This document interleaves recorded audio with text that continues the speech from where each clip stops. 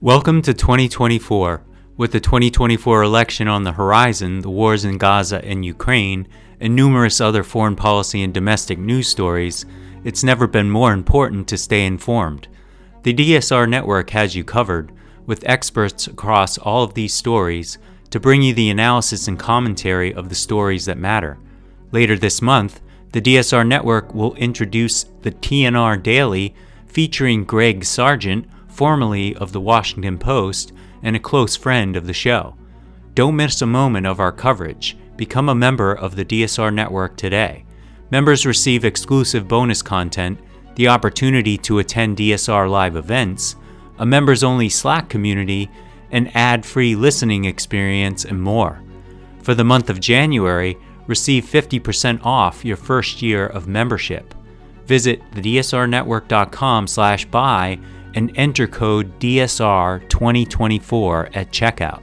That's thedsrnetwork.com/buy and code DSR2024. Thank you for your support.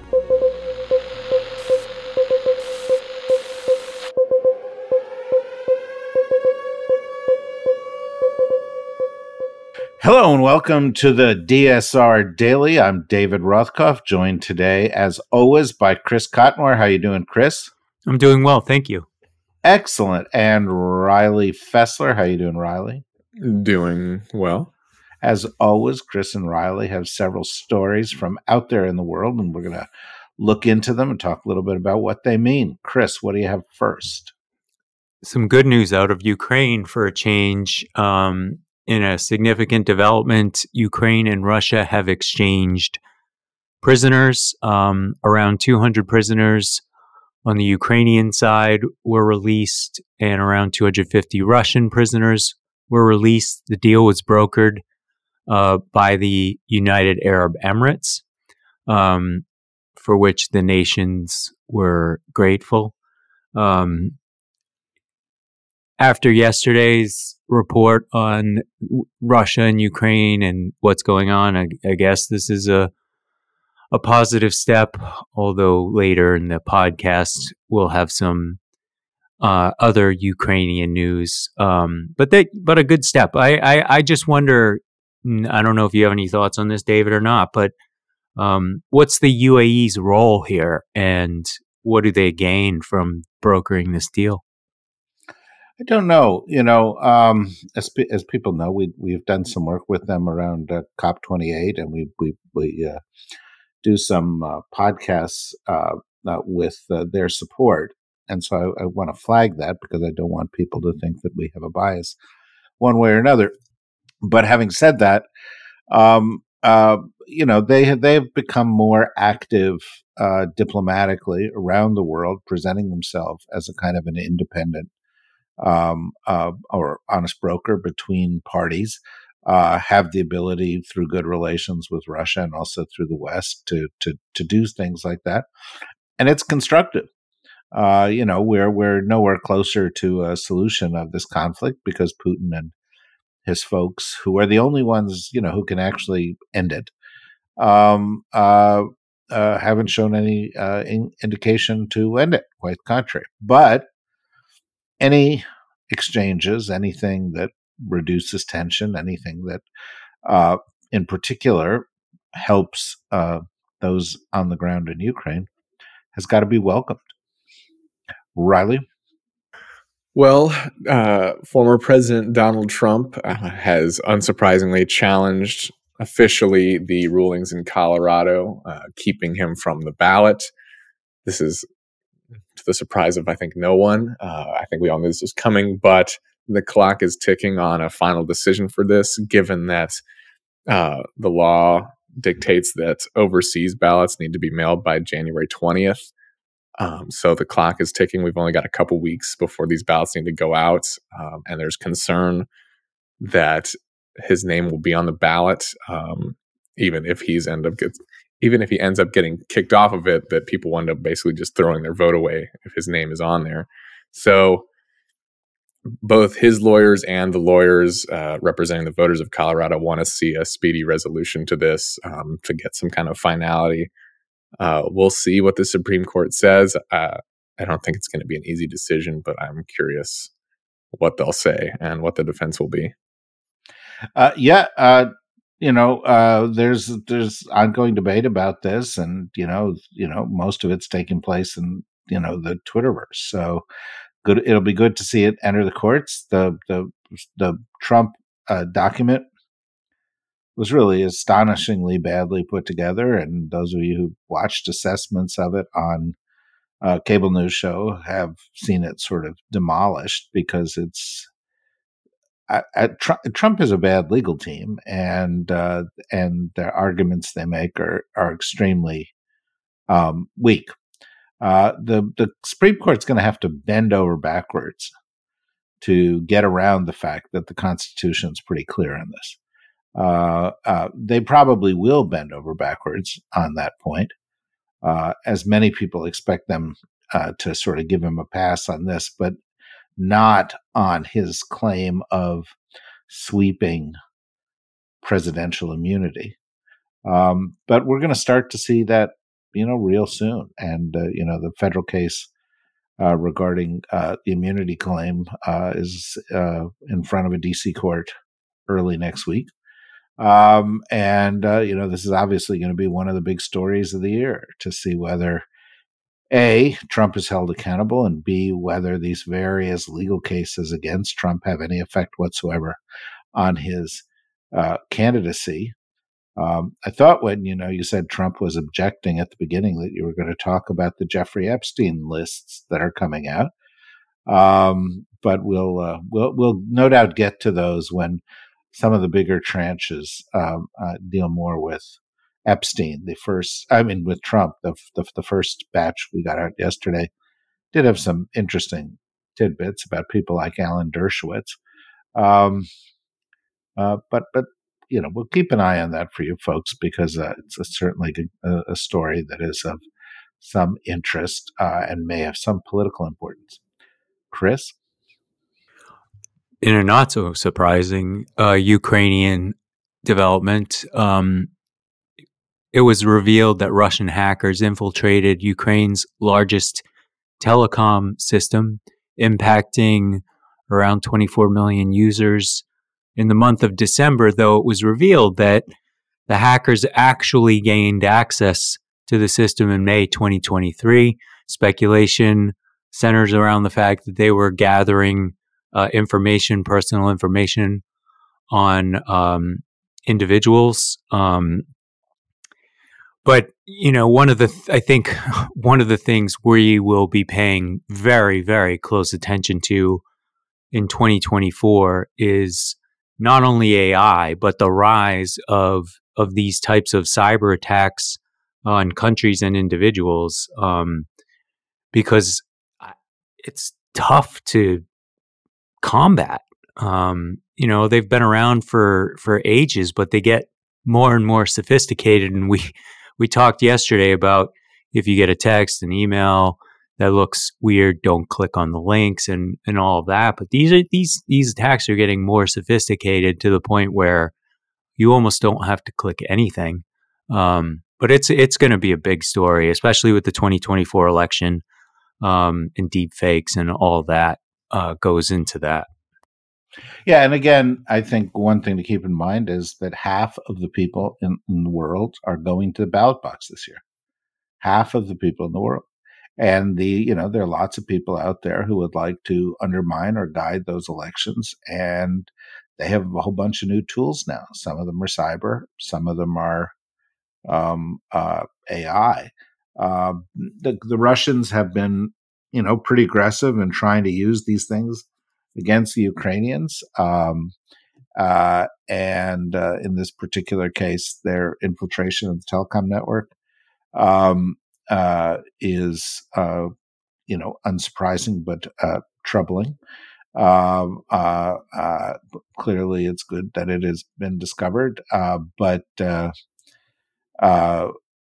it's just another sign that they're waging this war via any means available to them, and that seems likely to continue for the foreseeable future. And by that I mean almost certainly throughout the remainder of this year. Riley? Well, the controversies continue for Elon Musk, this time coming from SpaceX, as it faces accusations from an official from the National Labor Relations Board for unlawfully terminating 8 employees over a letter they circulated criticizing Musk. So the complaint alleges that they violated federal labor law, infringing on workers' rights to advocate for better working conditions. The letter was essentially in response to his tweets since 2020, and it was sent in 2022, that they deemed sexually suggestive and conflicting with the company's policies on diversity. And the complaint also alleges that SpaceX interrogated employees, disparaged those involved, and threatened a similar activity with termination. So this is just follows a report in November of last year where Reuters reported 600 unreported workplace injuries, including people's heads being crushed and 1 death. So SpaceX clearly not the best place to work, putting it lightly, but curious what else this will turn up with that company. Yeah, well, you certainly don't want to have your head crushed. And I just want to say that's never happened here at the DSR network. Is that correct, Chris? That's 100% correct. 100% correct. So, we have a better workplace safety record than SpaceX. Trump, Musk, Trump, Musk, they're the same. They are manifestations of our darkest fears, embodied in strange individuals. But Musk, in this case, is a toxic person. And, it is bizarre to me that somebody who wants to have his own foreign policy and hobnobs with and elevates Nazis and anti-Semites and has labor practices like this continues to get contracts from the United States government. It is truly strange, and it is something that is perhaps worthy of some examination in the U.S. Congress, but everybody seems to be a little bit afraid to go after him. Interestingly, by the way, yesterday, senior official, senior officer within the Anti-Defamation League quit because of the president of the Anti-Defamation League's defense of Elon Musk. So it's yet another way in which Musk is controversial and toxic character. Chris? And finally, because we need more unrest and violence in the world, at a commemoration of Qasem Soleimani's 4th anniversary of his assassination, there was a bombing in Iran that killed 84 individuals and wounded around 280 individuals. Nobody has claimed responsibility for the bombing as yet. I have not seen, perhaps you have, any statements by the United States, though other nations have condemned the bombings. I'm sure in the coming days we'll learn more about who actually was responsible for this latest development in Iran. Well, the Iranians immediately suspected the Israelis. The Iranians accused the Israelis of doing anything that goes wrong in their country. By the way, I don't know whether the Israelis had anything to do with this or not. And the United States said, we have no evidence that it was the Israelis. Now, that doesn't mean it wasn't, but the U.S. has been quite quick to defend the Israelis on a number of issues. There was also a human rights report that was issued and sort of laid out some cases against the Israeli behavior in Gaza. And John Kirby, the NSC spokesperson, said, we see no truth to any of this. It seems to me they're out on pretty thin ice on that one, and maybe trying a little bit too hard to defend the Israelis.